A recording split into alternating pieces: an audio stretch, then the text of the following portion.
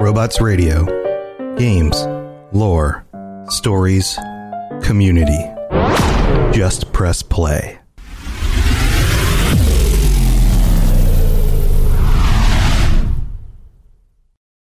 When you need mealtime inspiration, it's worth shopping Kroger, where you'll find over 30,000 mouth-watering choices that excite your inner foodie. And no matter what tasty choice you make, you'll enjoy our everyday low prices, plus extra ways to save, like digital coupons worth over $600 each week. You can also save up to $1 off per gallon at the pump with fuel points. More savings and more inspiring flavors make shopping Kroger worth it every time. Kroger, fresh for everyone. Fuel restrictions apply.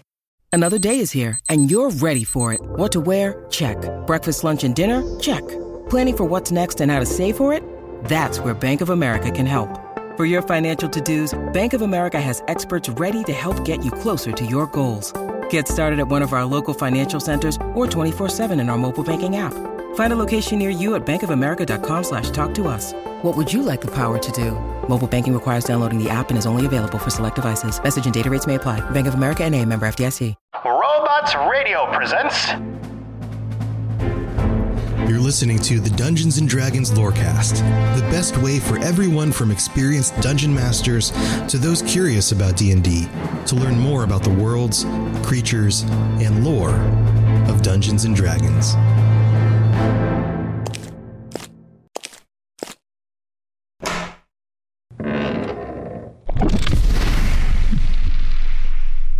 Hello and welcome to the Dungeons and Dragons Lorecast. My name is Sergio, and before we get started, we have a huge announcement. We have a gigantic announcement. We have a Black Dragon-sized announcement.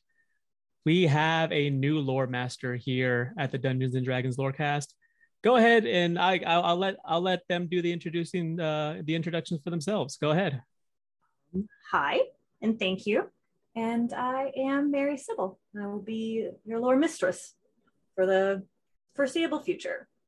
Oh yeah, for years and years to come. You're locked in. This is good. I signed my soul away. This is essentially a curse. This is a cursed item. You know, it's gonna take some high level magic to get rid of this. Oh, good. Good. I've got time. It's fine.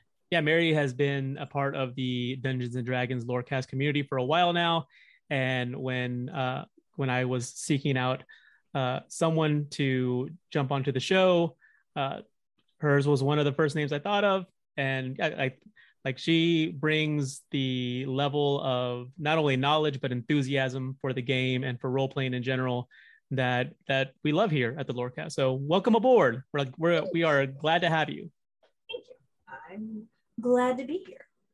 And we have a humdinger of a debut episode. We are going to go through the Journeys Through the Radiant Citadel, the brand new 13 adventure anthology that just came out. If you're listening to this, the day of its release, it just came out just a few days ago. We've already poured through the text. We've already munched on the lore. We've already, it really is delicious. This is something that I've been looking forward to for quite a while.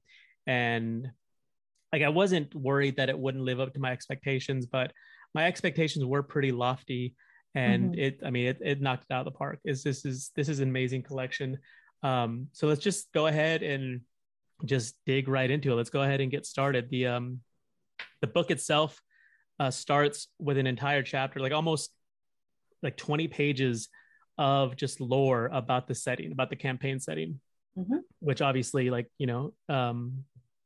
us being who we are and us, hyper fixating on that aspect of D&D very much appealed to us. Absolutely. Very, very much so.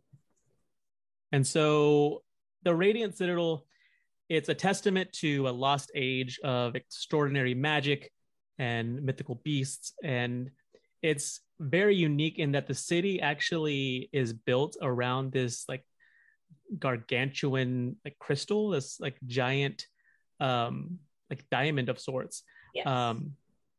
And the city itself floats around it. It was created by 27 civilizations and was lost and forgotten and abandoned until descendants from 13 of those civilizations discovered it, resurrected it from its slumber, and then reclaimed it. And then two more civilizations were discovered. Two more of these, believed to be thought lost civilizations were discovered, bringing it to a total of 15. So there are still 12 civilizations that are responsible for creating the Radiant Citadel that have yet to be found. And that, for me, that allows the sort of homebrew of it all to really shine. I mean, you've got 13 adventures here, but this isn't, because they spend so much time detailing and explaining the lore of the setting itself, that they kind of allow players to create their own adventures. They don't necessarily have to play these adventures for the setting. Like it's agnostic in that sense. Yeah, it's extremely adaptable, and there's enough there that you have a sense of what's going on, but it's been built in a way that you can expand on it in so many different directions, and it's very, very well done. I'm extremely impressed. Yeah, and not only that, but you don't necessarily even have to have these adventures in the Radiant Citadel, so to speak. Like they give you options to, like in some adventures, like, oh, hey, like you could use Eberron, or you could use Forgotten Realms. And if one of them, like this could be a Domain of Dread in Ravenloft, which is really cool. I do love a good Domain of Dread, though. I gotta say, I am a sucker for a Domain of Dread for sure. So the Radiant Citadel acts as a sort of waypoint between planes. Refugees can find, or like those that are have to leave their home planet or their plane for one reason or another, find refuge in the Radiant Citadel, which makes its population a mix of races from all over the multiverse. Love that too. Let's talk about this auroral diamond, this giant gemstone that's at the heart of the Citadel. Yes. It has immense power. Like we're not even sure how much power it has, because it essentially gives the entire city its magic, and without it, nothing exists. One cool thing about it is that it changes colors at seemingly random, like no regular interval, and rarely repeats colors. And some scholars believe that each color represents the birth of a new civilization. And so if it repeats that same color, it indicates the death of that civilization, which I thought was very cool. It just sounds like it's kind of an overwhelming thought, like something that massive and all of the changes and adjustments and all of that stuff in there. Just like it has to be like massively impressive, being surrounded by all of that. It'd be insanity. No, yeah, exactly. And then others believe that it's actually the changing colors, it's a countdown to something, kind of like a doomsday clock, or not necessarily like a doomsday clock, but like it's I mean, I guess like the more cynical, I guess you just pointed out your own point of view, your own perspective. No. I thought it was a countdown to something amazing, to something fun. Oh, well, all right, two sides, same coin. No, I definitely thought it was some sort of like doomsday clock for sure. And then, of course, with something of like such unimaginable power, like no one knows how it was made. No one knows how it was created. And so, like I said, it was brought back to life essentially by the descendants of the founding civilizations. And so as a result, the homes of those civilizations can be accessed from the Radiant Citadel. And they're accessed through these 15 giant gemstones that orbit the city, known as the Concord Jewels. And these are huge. And they say that they're huge, like they have enough room to transport hundreds of people and tons worth of goods. And I'm wondering if it's like sort of like a Doctor Who TARDIS type situation, where it's like it doesn't look that big from the outside, but once you get inside, it's bigger on the inside. Bigger on the inside, of course. I mean, I guess so. It just, to me, it kind of seemed more like a portal type rather than well, they describe them as building sized, and so like even, you're even like a what 3-4 story size building probably couldn't have like transport that many people and that many goods. But like I said, that's my headcanon, and I'm sticking with it. Right, absolutely. Those known as clavigers that operate the Concord jewels. And they can also actually be operated by anyone after a successful DC 14 Arcana check. And these clavigers operate as ambassadors from the Radiant Citadel, and any speakers of the ancestors who we will talk about here shortly were once clavigers, were once these Concord jewel operators. The only official entrance to the Radiant Citadel is the Passage of Respite, which the Concord jewels like dock adjacent to. And those that are entering the Radiant Citadel will pay a fee unless they have nothing.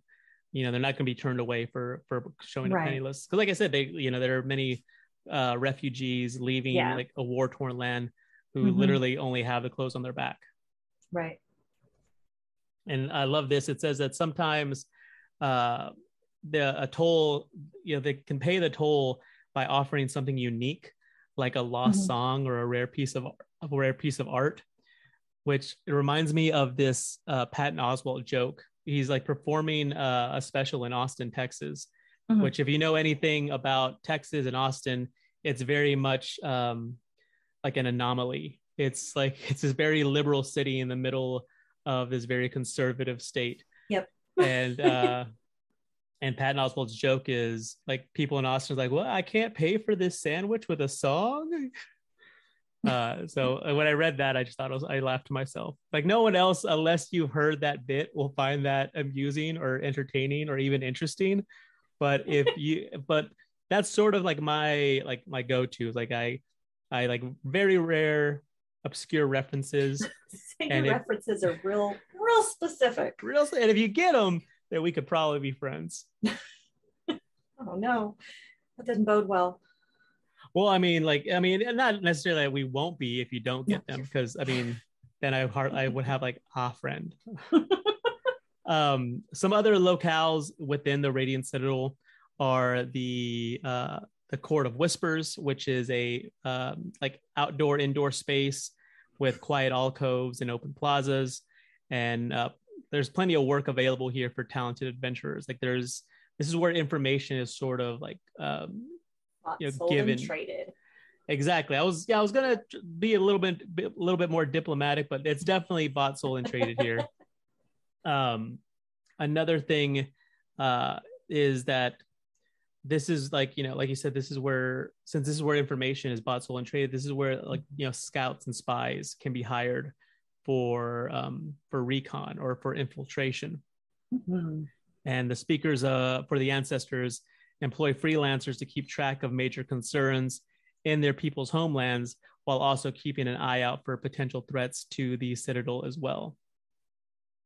I love the hierarchy and the political aspects of it, because they've just got all these people that they send out in various places, because again, speakers, we'll talk more about them later, but they having all of these little birds, little spies out there for them is just such a fascinating placement to me. Like the way that it all interacts is neat.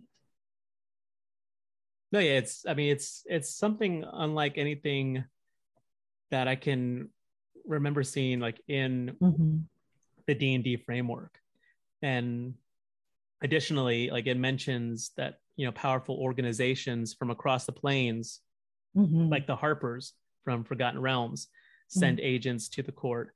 And so this is very much starting to connect like the dots between like all the different campaign settings, which is cool. Oh, absolutely. Another location within the Radiant Citadel is the House of Convalescence, which is it's like the best hospital like ever. The interdimensional hospital. No, yeah, it's like where you can just walk in and get healed and not even have to worry about it. You won't get insurance. Who cares about insurance? And because of the power of the Auroral Diamond, the magic in the House of Convalescence works a bit differently. It's almost like it's to use a phrase from The Simpsons, it embiggens the spells. When you use a spell, raise dead or resurrection or revivify or true resurrection, a diamond material component isn't required. That aspect of the spell components is in place by the Auroral Diamond. And then also the hit points. When a creature who would normally roll one or more dice to restore hit points with the spell, they instead use the highest number possible for each die. So, if you are rolling 2d6 hit points to heal, you just get 12 automatically. So you get the maximum hit points restoration, which, I mean, in a pinch, that means a lot, because there's nothing worse than going through a short rest and then rolling like ones and twos, and you're like, come on. I'm that person every time. I roll low consistently. I'm the worst at it. You should establish a house rule where like your rolls are opposite. I mean, if it's that really well for me, if it's that consistent, and then you'll start rolling like ones and twos, or you'll start rolling 20s and all that. So finally, I said, but at what cost? The Palace of Exile, which it's been established as a place for adventurers who were displaced from their homes. It was named for Socorro the Exile, who was the founding leader, and is a sanctuary for the battle-weary, providing a place of healing for the mind and the body. And this is also where the shield bearers are headquartered. Mm-hmm. Now, shield bearers are those who operate rescue and relocation missions. They can only, and I thought this was interesting, they can only extract those in danger and defend themselves if attacked. They cannot choose a side in an outside conflict. They have to remain neutral. I liked that part too, that they absolutely have to be like straight and narrow and completely neutral and that sort of thing. That to me is also an appealing aspect of it. And they are led by Arayat, a Dealongon assassin who has seen hundreds of missions and has taken its toll. It says that he has a bit of a drinking problem, which sort of that like that battle fatigue that that is known to occur with folks in real life. So it's like, I love the fact that they're yes, this campaign this campaign setting is magical and otherworldly and interdimensional. But there's still very much aspects of it that can be relatable. Another location is the Tre Discal, which is essentially the marketplace. You can get and sell just about anything here. You wrote in your notes that you would DM this so hard, holy pajamas. Yeah, that is a direct quote. Yeah. So the part that I thought would be interesting to be DMing would be that because of it being like a major business hub and it's not just like, oh, you walk into the market and you buy your food for the day. It is also these massive, like from place to place to place, all sorts of goods transported through there in bulk and in large quantities. If something were to happen to the Tre Discal, or somebody would be setting up something horrible to happen there, it would just have this massive rippling effect and completely could just devastate everything, and people would have to start over from absolutely nothing or try to prevent that from happening. And there's just so many different directions that kind of like the impending doom thing could bring about some really interesting gameplay, I think. And that's something that you brought it up with the theory of the auroral diamond changing colors and how it could be a countdown to some catastrophic event. Yes. And then also the fact that the Tre Discal, like if it were to somehow implode, it would be devastating to the entire city. And and it mentions in the book that while like everyone is it's the system is built so that everyone is taken care of, everyone gets sufficient food and water and dress, and everything is more or less provided. when it comes to gold, when it comes to, and especially these amounts of gold, when it comes to this amount of trading, nothing is ever secure, nothing's ever safe, nothing's ever guaranteed. And I do like this sort of like underpinning of calamity that is sort of underneath everything in the Radiant Citadel, especially. And then the most obvious example is the giant cyclone outside of it, which we'll talk about here in a little bit. But I mean, I do love how like they present it as like it's this great and wonderful place, but it could all go wrong very suddenly and very quickly. Very, very precarious position that it's in to be like this massive superhighway between places, but it's also super delicate at the same time. Like that. I like that a lot. I like the way you think. Another location that we'll talk about is the Preserve of the Ancestors. This is a nature preserve that's actually cut into the Auroral Diamond. It houses an amphitheater, which is where the speakers for the ancestors meet. And more impressively, spirits from countless lands make their home here and inhabit these tiny little jewels, which assemble into what are known as incarnates.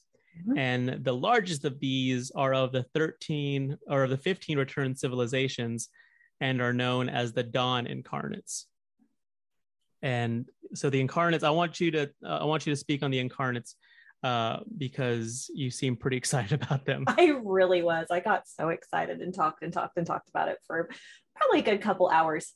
But so each individual one of the Concord stones, they're all a different type for each plane of existence. So then these incarnates are various spirits that have passed away on those planes, and they all come together, like they form these little gemstones. So each individual one was a life of some sort.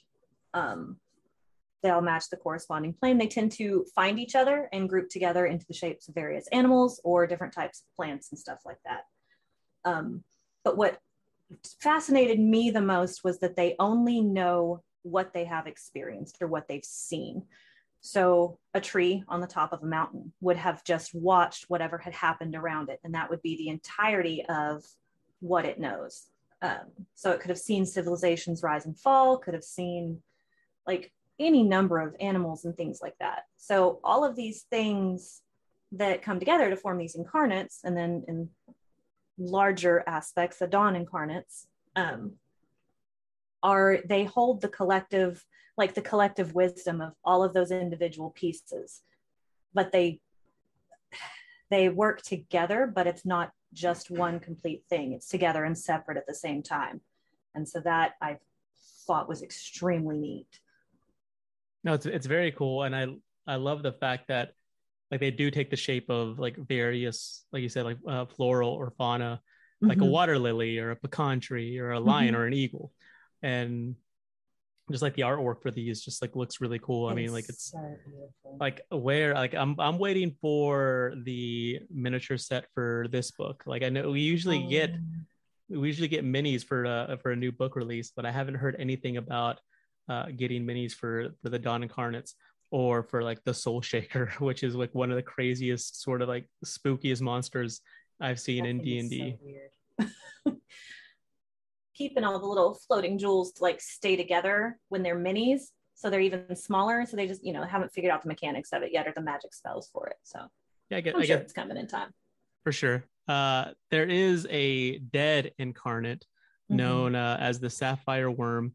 It lies with its gemstones blackened and cracked, and no one knows what happened to this one or the other 11 missing incarnates or their civilizations. So this sort of, in the middle of this like very beautiful place is very like lush and like almost like, almost it's a utopia for lack of a better term. Yes. You have this sort of, I don't know, like gargoyle type fixture, which again sort of like adds to like, adds credence to like that belief that there's something like, underlying, like underneath like this like in like you say like very precarious situation that the city finds itself in. So there's always this like sense of like impending doom. underlying threat. And so let's talk about the speakers for the ancestors. These are the leaders of the city.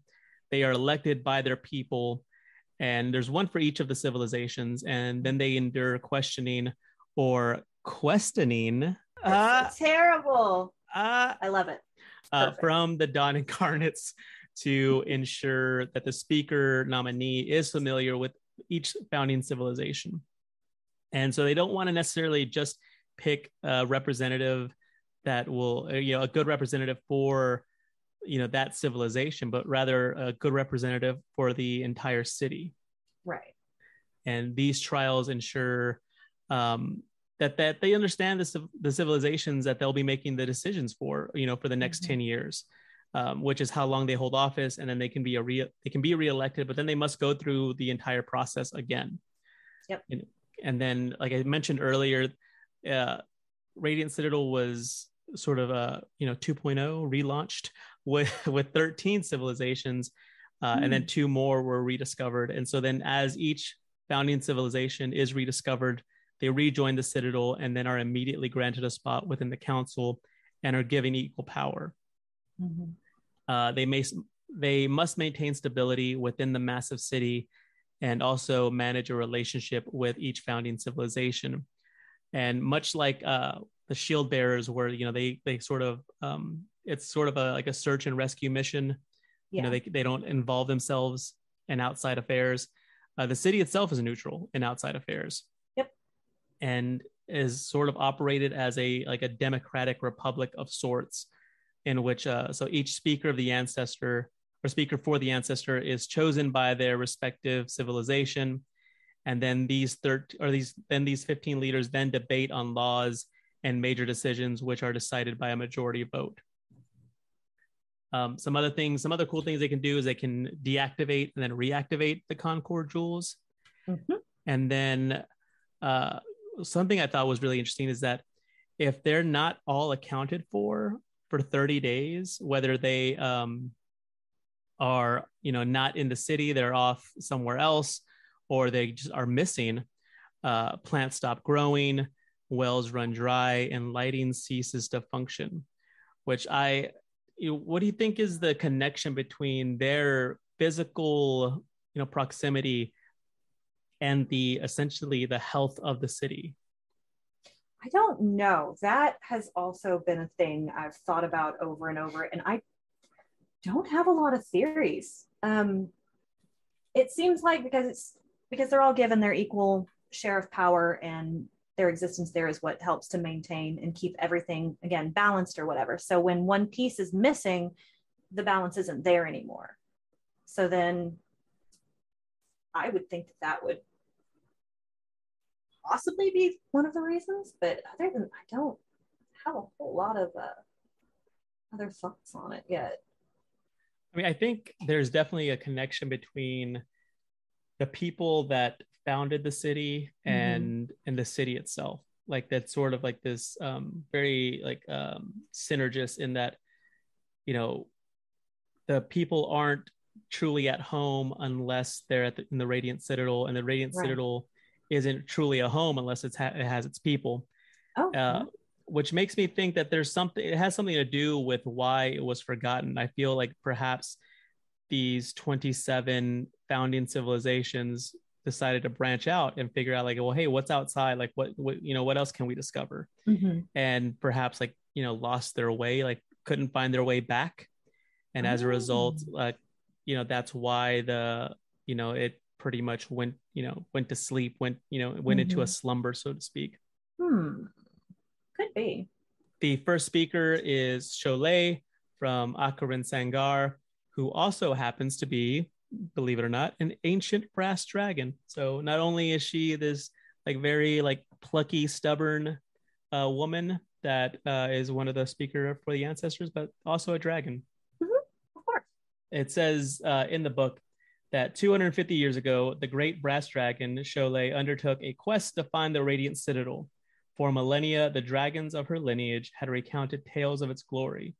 As threats loomed on the horizon, Sholay looked to the legend of the Radiant Citadel as salvation.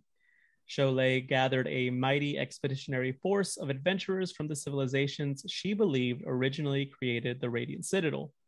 Their travels took them across perilous plains and to distant worlds, and many died or gave up in despair. Only a quarter of the heroes who set out completed Sholay's quest, but the adventurous sacrifices were rewarded. In the depths of the ethereal plane, the Radiant Citadel lay dormant and abandoned by all but the incarnates of the preserve of the ancestors. Yet it was undiminished in its grandeur, waiting for its inheritors to reawaken its power for a new era. So I definitely think that there is a connection between like its people, the city and its people being there. Like I feel like it's, neither one is complete without the other. So they can't exist without each other. And we talked about this like sort of like underlying like doom or dread. And we have the keening gloom, which in the book it's described as proof that nothing is ever really safe. I absolutely love it. Which, yeah, for me is just like chef's kiss. Yeah. Yes. It's perfection. So tell us about the keening gloom, since you're the one who thinks that, we're all gonna die soon if the Aurora Diamond keeps changing colors. It's true. It needs to like slow down. It's been flashing, got like a strobe light effect happening. So just beyond the light of the Radiant Citadel rages the keening gloom. It's a massive ethereal cyclone. I almost said snow cone, but that's not what it is. That would be delicious. That sounds lovely. Let's go. Nothing that enters it is ever seen again.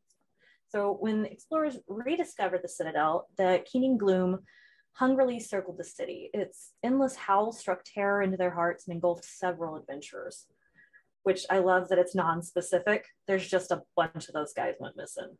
Yeah. After the heroes entered the Citadel and reawakened its power, the cyclone was driven back. But in times of turmoil within the Citadel, the cyclone ominously draws closer. Scholars have studied the keening gloom for decades, but have only theories about its nature, its connection to the Radiant Citadel, and what befalls those caught in its terrible throes. Many fear that the cyclone cannot be held at bay forever. See, everything could get destroyed. I mean, many fear. Many fear a lot of things. Like many fear that the lizard people will rise up and take over the world. Doesn't mean it's going to happen. But then there's another aspect of just sort of like how precarious this whole this whole situation is, this whole paradise that has been built is, and I love the fact that whenever there are times of turmoil within the city itself, that's when the cyclone gets closer to the city from the outside. Like, so I guess, like I said, I feel like it's all very holistic. Like everything is very much connected to each other. And, you have to keep everything in equal balance. Otherwise, it all goes topsy-turvy. Yep.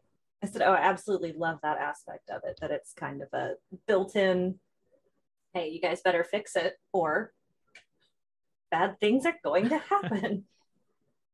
And then speaking of bad things happening, there's the Janaean punishment, which is the most curious aspect that I found.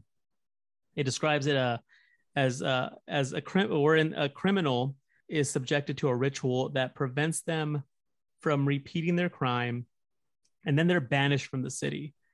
And it says that it's used in the direst of criminal cases, and even then it's considered controversial. And this is from the Janian civilization. It doesn't go into much detail beyond that. When reading on the Janians, they talk about that they practice two arcane disciplines, the Black Mist Way and the Black Throne Arts. So maybe this is tied to those somehow, but it doesn't say like what the punishment is, and also if that punishment is the same across the board, like, or does it depend on the crime? Oh, that's a good question. They talk about the Radiant Citadel is very much about, restorative justice, and reformative justice, and trying to, reform the person who committed the crime rather than just like locking them up. But at the same time, this stands in stark contrast to that. So it seems like that even amongst those in the Radiant Citadel, there is a point, like there is a line that can be crossed. Mm-hmm. And at that point, like, that's it. And so even like, and again, that sort of ties into the fact that, not everything is like, puppy dogs and roses here in the Radiant Citadel. I liked it. I know that they also discussed one of the adventures in the book has a little bit more on the Janian Empire? Civilization. That's the word. That's what I was trying to say. The realm. So theories abound about, or that the true power behind the Auroral Diamond and the Radiant Citadel won't be realized until the missing 12 civilizations are found. Others speculate as to what the city's original purpose was. Is it the remnants of a long-lost first world? Was it a fortress, a weapon? And we find out in the final chapter that, like I said, that originally only 13 civilizations and thus 13 Dawn Incarnates were awakened by Shallow and her group. And the final two, 14, Tayyib, and 15, Imuzu, were discovered later, giving hope that the remaining 12 will also be found. And like I said, like that's left open, which I feel was done on purpose so that you could, homebrew your own civilizations to be part of this city. I think so too. I think they may add, I wouldn't be surprised if they added adventures onto it or little module stuff to it to kind of fill in the blanks there too as time went on. Oh no, yeah, absolutely. I mean, I feel with this upcoming, what is being theorized as 5.5 here in the next year, couple of years, in time for D&D's 50th anniversary, that this is something that could definitely could be expounded on and explored a little bit more. So I think it's a pretty solid foundation for it too. And all in all, that is, like I said, there's nearly 20 pages of history and lore just dedicated to establishing the setting itself. And then beyond that, you got another 200 pages worth of adventures, which we will talk about our favorite adventures after the middle of the show.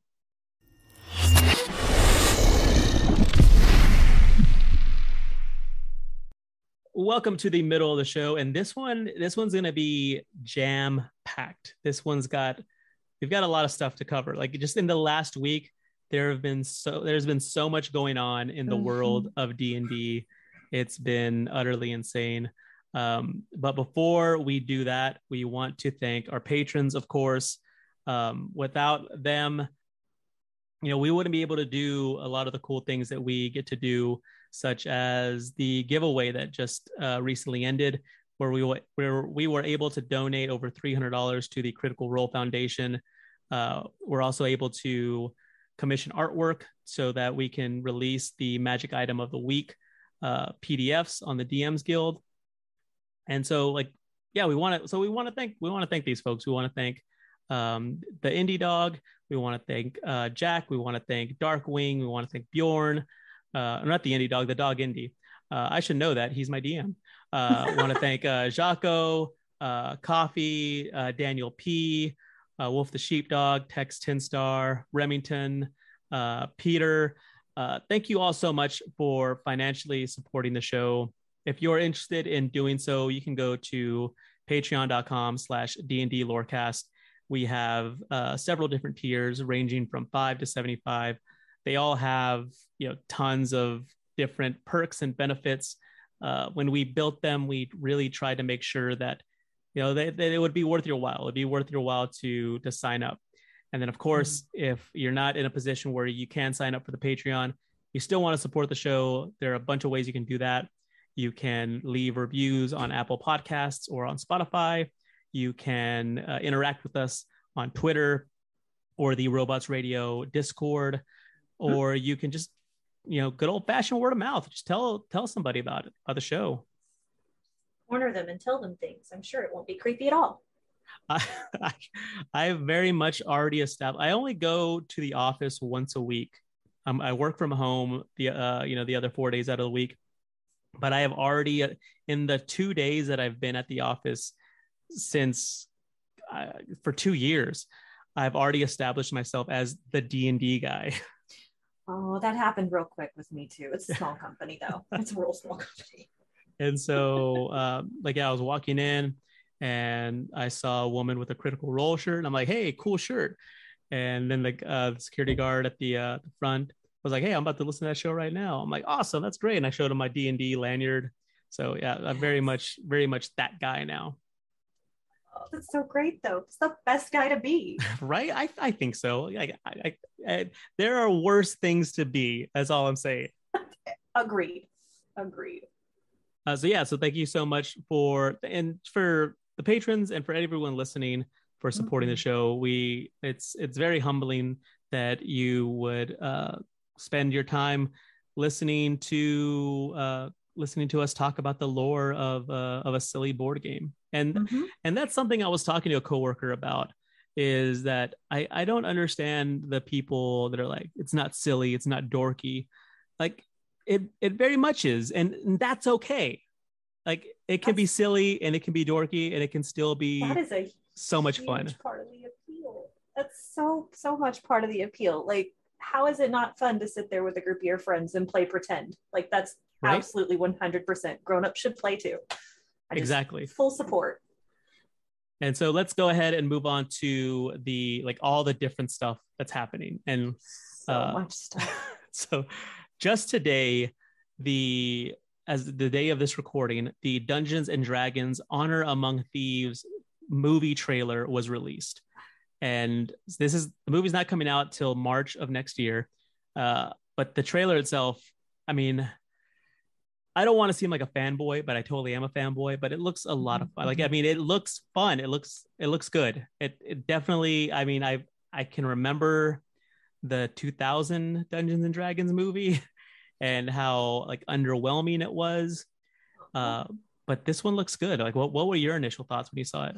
I haven't gotten to watch the trailer yet. For shame. I know I'm the worst. Oh, wow. Well, you have something to look forward to then. I do. I have to do this immediately after we're done. I mean, it's got a great cast. It's got Chris Pine, Michelle Rodriguez, Hugh Grant, of all people.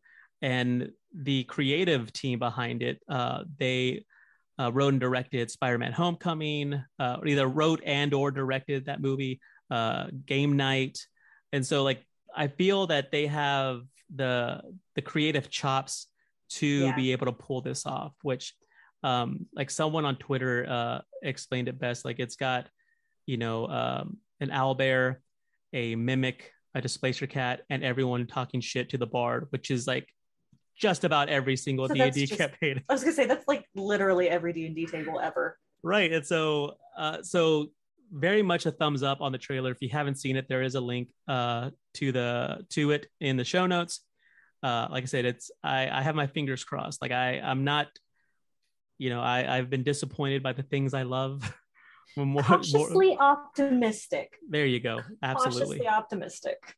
And speaking of the movie, also there's a link in the show notes to a sneak peek of the first action, or I guess maybe in action figure.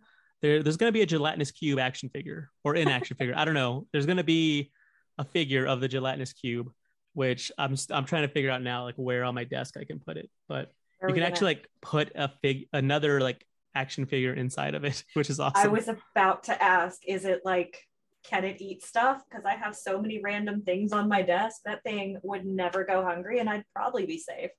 Maybe. I mean, it's gonna be a lot of fun. The early next year is gonna be a lot of fun as far as the stuff that they're gonna be releasing. Also, something else that they just released was the campaign case Creatures.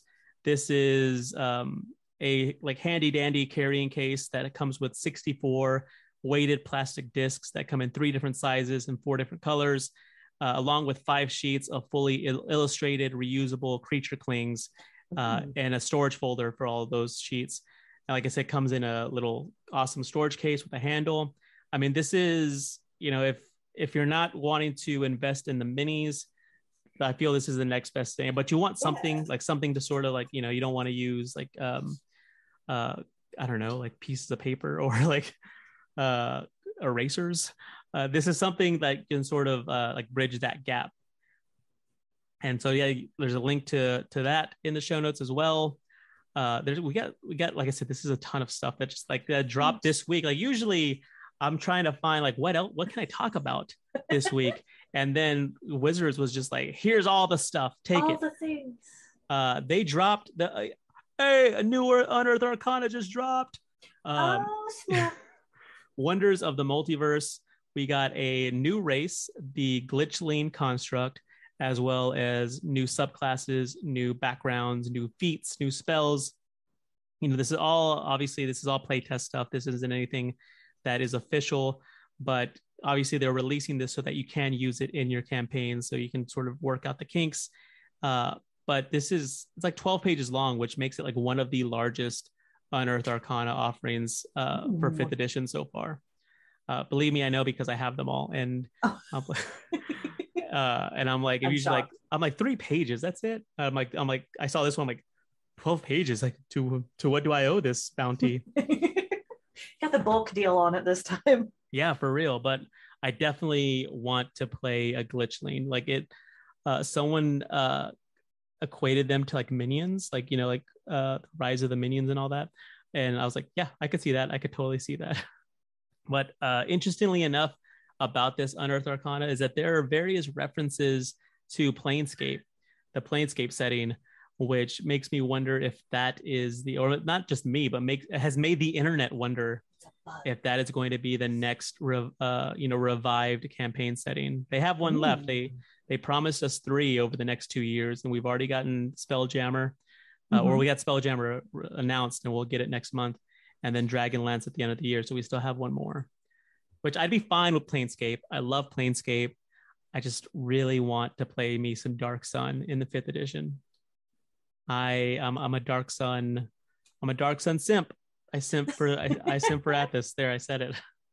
It feels good to admit, finally. I'm so proud of you for getting that off your chest finally. And we also have the Spelljammer Academy Part 2, Trial by Fire, is also out now. Mm-hmm. If you already claimed the first part of it, if you already claimed Orientation, then the second part will automatically be added to your D&D Beyond account. This is a 4-part adventure series that gets you and your character ready for the Spelljammer campaign setting that comes out next month. And it's totally free on dndbeyond.com. So again, there's going to be a ton of links in the show notes, but trust me, this is all stuff that you're going to want to check out. 100%. And of course, there wouldn't be a middle of the show without a DM's Guild Corner of the Week. This one was a no-brainer. We've got Journeys Beyond the Radiant Citadel for only $9.95. It's a companion to Journeys Through the Radiant Citadel that includes expanded gazetteers for 7 of the lands first introduced in the book. And Journeys Beyond was created by a team of 22 people of color from around the world.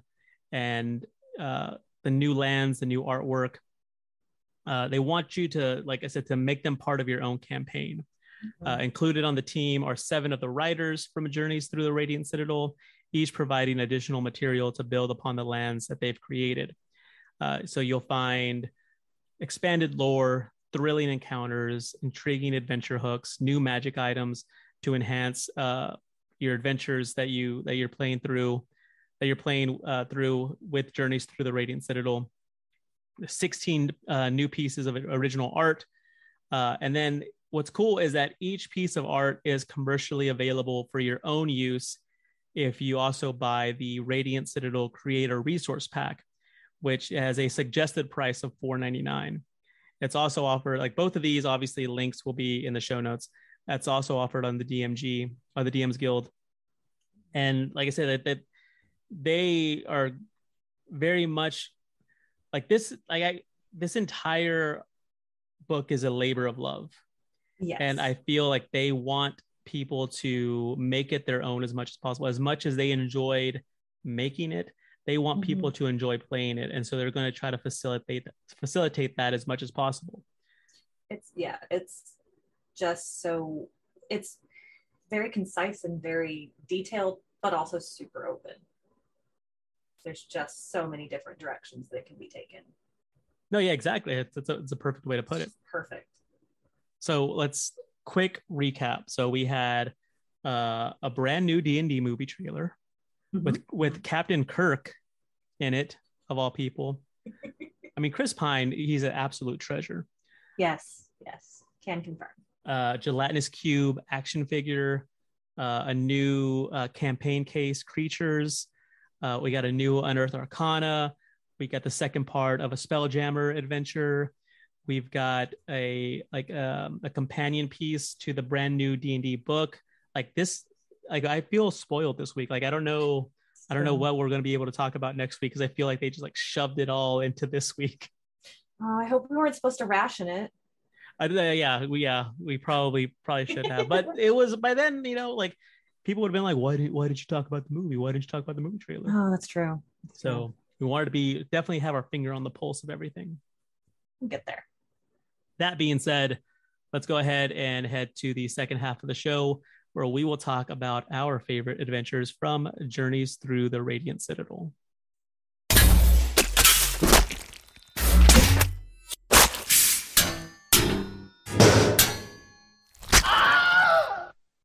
Welcome to the second half of the show, wherein we will speak on our most favorite adventure. And it was hard to pick. It was definitely, there are 13 adventures.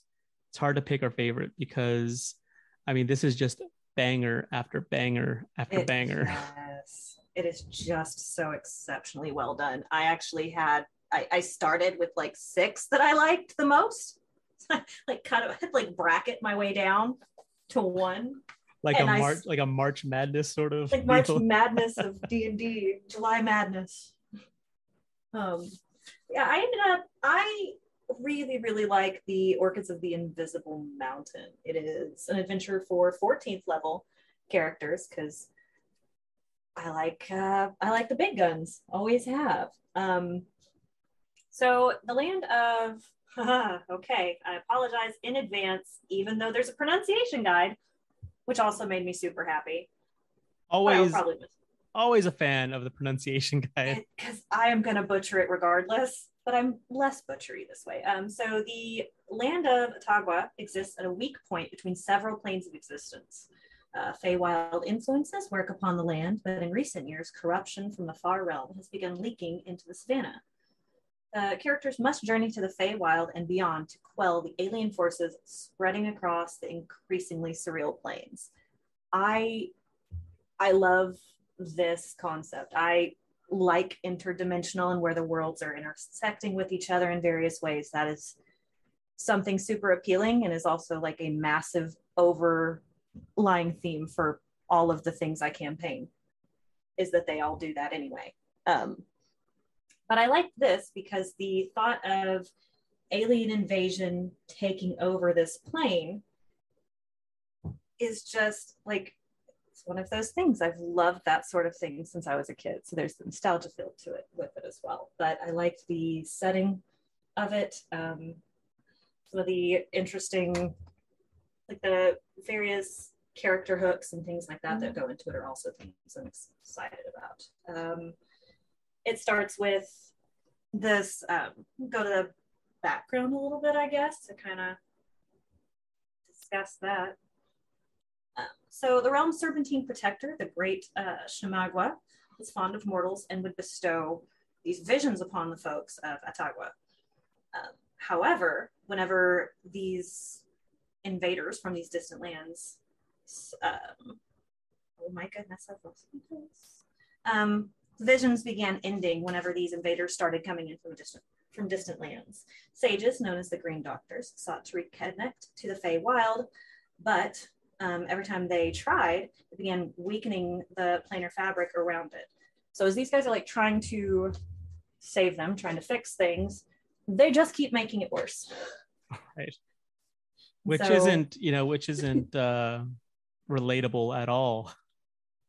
Oh yeah, no, that was part of it that I've loved through the whole thing too, is that all of these are super, super relatable.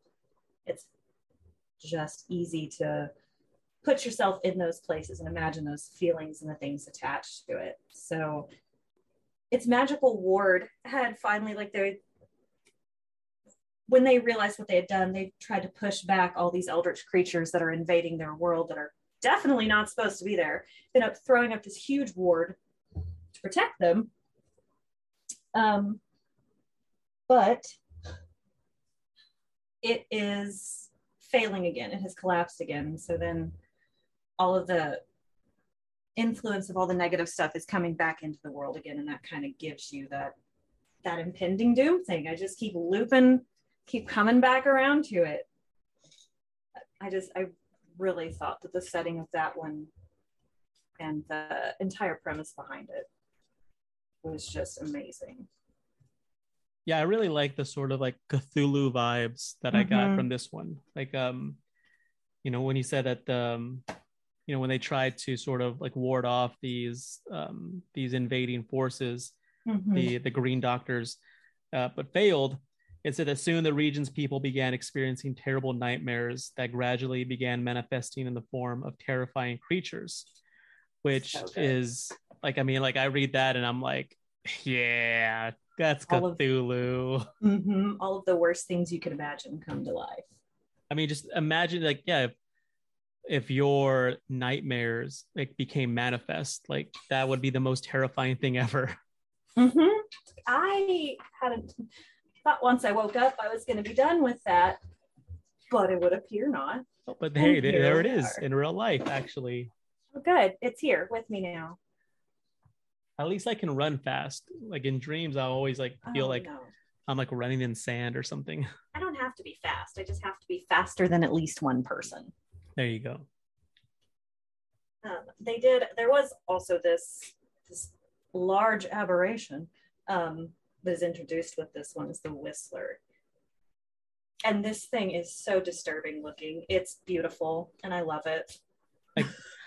Like I mean, I want minis of all the creatures, right? Of all, like there's 11 new creatures introduced in this book.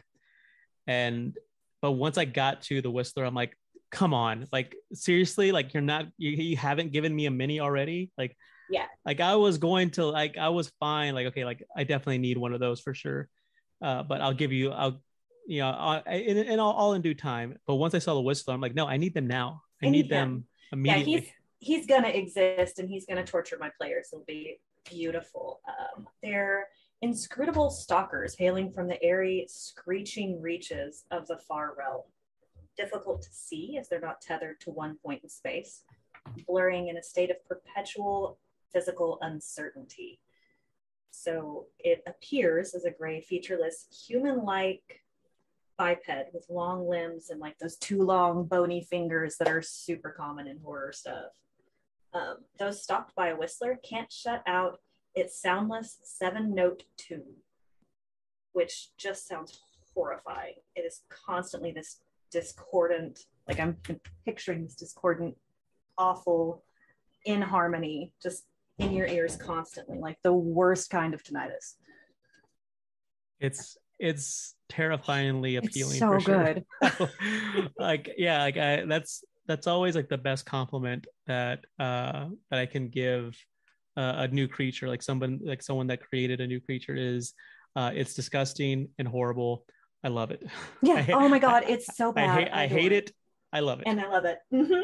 That's always the one I'm going to go for too.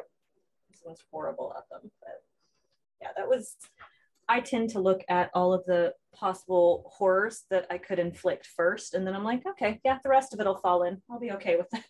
Like how badly can I punish my players? Pretty much. Which honestly, if you're a DM and you're not asking yourself that at least a little bit, are you really truly a DM? Got it. Just a little bit of torture. Just a skosh. Just a little bit, just enough to make it interesting.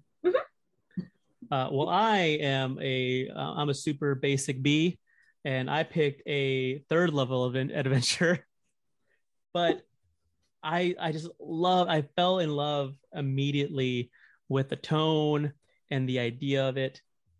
My favorite is Written in Blood, and it says that every year the Awakening Festival draws folk from across the rich expanse known as God's Breath, uniting celebrants as they tell their history in song and set the course for the upcoming year. But the mood turns grim when a group of farmers suddenly turn violent, manipulated by an unknown magical malady. In the aftermath, well-known trader Aunt Deli fears for her goddaughter, Kiana, a worker at the farm the attackers came from, deep within the outlying farmlands known as the Rattle. When the characters investigate, they are pitted against a lurking evil that uses a young woman's grief and loneliness to lure new victims. And I mean, I think it's that last sentence, that a lurking evil that uses a young woman's grief and loneliness to lure new victims. It's there's something like very, like this is very much like Black Southern Gothic almost. And you sent me an article about Journeys Through the Radiant Citadel, yes. In which the author of this adventure was interviewed. And her name is Erin Roberts, and she wanted to write a story about the American South, pretty much like the African American experience within the United States South, albeit through the lens of Dungeons and Dragons, obviously. And so, me being from the South, there's a lot that I'm familiar with in here. And so, and there's still a lot that I'm not familiar with, which, kind of, that's what I love about these, like each of these stories, that these adventures don't feel like these like quests that you your party has to go on. They feel like folklore stories, or like ghost stories that elders would tell kids throughout the generations, in cultures that we usually don't get exposure to or get to explore. And so there's been this criticism for D&D in particular, and then that so much of it has been focused on like the Tolkien of it all, like sort of like this sort of Western European, like Anglo-centric idea of fantasy, very whitewashed. And so it's no, yeah, absolutely. And so and then so seeing something like this, something that is somewhat recognizable but also completely fresh and new, is so appealing. And the creature that was created for this adventure is called the Soul Shaker, which is this sort of like collection of undead animate limbs, which is terrifying. Just absolutely terrifying. A grasping mass of humanoid limbs, a soul shaker is an obsessive claimer of corpses and collector of body parts. These nightmarish creatures arise from ghoulish collections of severed limbs exposed to necromantic energies, or when numerous crawling claws form a cooperative relationship. And so, and this creature has its origins in a tragedy, has its origins in the destruction of a family. And so like that, a whole idea that these things are definitely like doing terrible things, and like and needing to be defeated, but they're not evil just for the sake of being evil. Like there's a history behind it, and there's nuance tied to it, and just like I don't know, everything about this story. And then which is crazy because the next adventure, I mean, is I'm Mexican, I'm first generation, and that is very much reads like something that my like abuela would have told me when I was little, like the Fiend of the Hollow Mind. In fact, Paloma, the NPC leader of the Revolutionary Force, like could be a drawing of my Nena for sure. I love that so much. I looked through that one too. That was on my list. That was on my it was in the final 4. Oh yeah, and like initially it was like, okay, like Fiend of the Hollow Mind for sure, like for obvious reasons, like obvious personal reasons. Yeah. And now I've Written in Blood. There we go. Drawing a blank. But just like something about Written in Blood just like really appealed to me, like really resonated with me. And I guess I'm just a sucker for like possessions as well. Like, just the idea like these possessed farmers attacking people out of nowhere. And like, which is sort of like how like Critical Role, like the first like season of Critical Role, like all those years ago that, started this empire. That's how it starts. That's how this tiniest little drop becomes a tidal wave after the rippling effect. And it's amazing. And it starts off with, what's this performance of sorts that ends with a unexplainable attack and that they have to explain somehow. So it's like that idea, that sort of trope is very, when it's done it's chef's kiss. It's great. Tropes are tropes for a reason, because when they're done right, they are just beautifully done, just beautiful. And that's the thing is like, like anyone who like wants to write a story is like, look, you're not going to like figure out a new way to tell. You're not going to figure out a new story that hasn't been told somehow, right. The idea, how you do it is like how you tell it and the characters with which you tell it. That's what I mean. Like, like Harry Potter isn't anything brand new. No. Star Wars isn't anything brand new. Like you could pinpoint just about any. Those go back to the various like archetypes. Exactly. There's certain archetypes or certain. It's consistent across the board. I like that this Soul Shaker, when it's defeated, the limbs keep going until you kill all of them. No, yeah, and then if you don't kill all of them, then it just goes off and reforms eventually. Yeah, it's just terrifying. Oh, so you think of that well in the labyrinth, the helping hands, but the opposite. Oh yeah. I've never seen the Labyrinth though. Is the thing about that? Oh, it's so bad. So gross. Oh, I think I've also never seen the Goonies. So I've never seen the Goonies. Oh, there you go. So that's why we are doing this show together.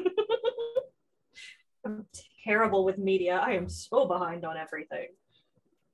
And so those are our favorite adventures. But like I said, like you, if you go through this book, you will find your own favorite for sure. Yes. Because like, I'm not going to say that, that these are the best.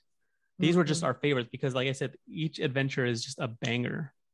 And what makes them all the more powerful and more effective is the fact that they were all written by people of color, by people of that culture that they are representing, which, when the book was announced, I thought it was a huge step in the right direction for D&D. A game that, let's be honest, has a problematic history of stereotyping. Absolutely. And othering non-Western races. And so I'm all for this. I'm all for, representation. Like, I want a kid of any color to be able to pick up a D&D book and like see themselves exactly, see the artwork and be like, oh hey, like that looks like me, or like I said, like hey, that looks like my grandma, like looks like that looks like Irene. See, because I am very much of the Anglo-Saxon, I have no melanin, not any, not a single one, not one. So all of it has been based on, for the most part, from a lot of cultural things that I'm used to, that I grew up with. That is what I've always seen. So seeing all these other aspects of it, to me, has been really, really, really neat. And this has actually rapidly become one of my favorite books. Yeah, definitely a must buy for sure. And what's great is that, you know, it's 13 adventures and each of them can be done in a session or two. Mm-hmm. So this could be very much like somebody's introduction to D&D. Yes. You know, someone's like, I don't know if I'm going to enjoy it. I don't know like what it's all about. Well, you don't like say, like, well, let's start a 3-year campaign. Let's go. Yeah. We'll meet every Thursday.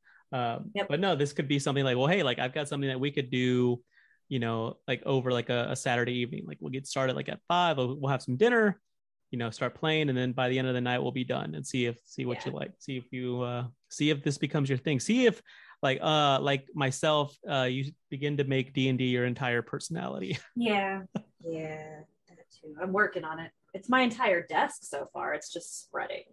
I read and play D&D. I watch pro wrestling, and that's pretty much my life. Mine's more D&D than anything else. I don't watch anything. Oh, that's right. You say you're behind on your media. Your media I am consumption. Behind on all the media. All the media. The only thing I do is listen to podcasts. Oh yeah, for sure. I mean, yeah, I do that during work though. Mm-hmm. So we've talked about journeys through the Radiant Citadel. As the newfound lore mistress of the show, I do believe the honors of Magic Item of the Week fall to you. So what do you have for us? Okay, so Magic Item of the Week. I have the first magic item I made for like doing any of the D&D. So essentially this I have Findele's Finale, which is a pair of silver knuckle dusters. They are +1, so just real basic thing. But if when they are rolling, the attack roll is a 16 or higher on the dice, that is not with modifiers, it unleashes a wave of energy. So the player would then roll a d6 to determine the type of damage that whoever they're fighting is going to face. So fire damage, cold damage, electric, necrotic, and poison are the ones that I went with, but feel free to plug and play as you want. But if they roll a 6, it is dealer's choice and they get to choose what sort of damage they do. So this massive wave of energy causes, you know, damage similar to like a breath weapon from any sort of dragon or dragonborn. It also has a knockback of 10 feet. It can happen more than once, but anytime after the first time that it happens, the player using them begins to take a level of exhaustion each time they roll over a 16 on the die after that for the remainder of the combat until they are down. And what is it called? They're Findele's Finale. So Findele is the name of one of my players' monks, and I did make the mistake of giving these to a monk that I already can't hit with anything. But so we've named them after my monk friend. Yeah, I was gonna say monks are slippery suckers to begin with. I can't hit him for anything. I keep trying. Almost had him down. Not quite. Findele's Finale. I like that. I'm a big fan of alliteration too. It took me days. He's had these for months and I haven't named him until like 2 days ago. So well, there you go. There you have it. Well, that about wraps it up for this episode of the Dungeons and Dragons Lorecast. Thank you so much for letting us be a part of your day or your night or, you know, whatever, your morning, whenever you're listening to this. We appreciate the fact that you are just listening. Very much so. Again, everything that you could possibly want to know about the show or any of the things that we talked about are included in the show notes, including the links to our Patreon, including the links to the stuff from the middle of the show, including links to all the other various stuff that we got going on, including like our own, like I do another podcast that's currently on a season break called Fandom University. Mary, you're involved with the No Sleep podcast as well. I am a little bit, yes. I am a moderator for their Twitch channel and for their Twitch fan Discord as well. It's no surprise that you're a fan of the spooky stuff. Yeah, all the spooky stuff. I love it. That being said, thank you so much again for listening. And until we meet again, dear listener, fare thee well and may all your 20s be natural. Toodaloo. Thanks for listening to the Dungeons & Dragons Lorecast. If you've enjoyed the show, please consider sharing it with a friend, following us on Twitter at DND Lorecast, or jumping on the Robots Radio Discord to chat more with us about Dungeons & Dragons. We'll talk to you next time.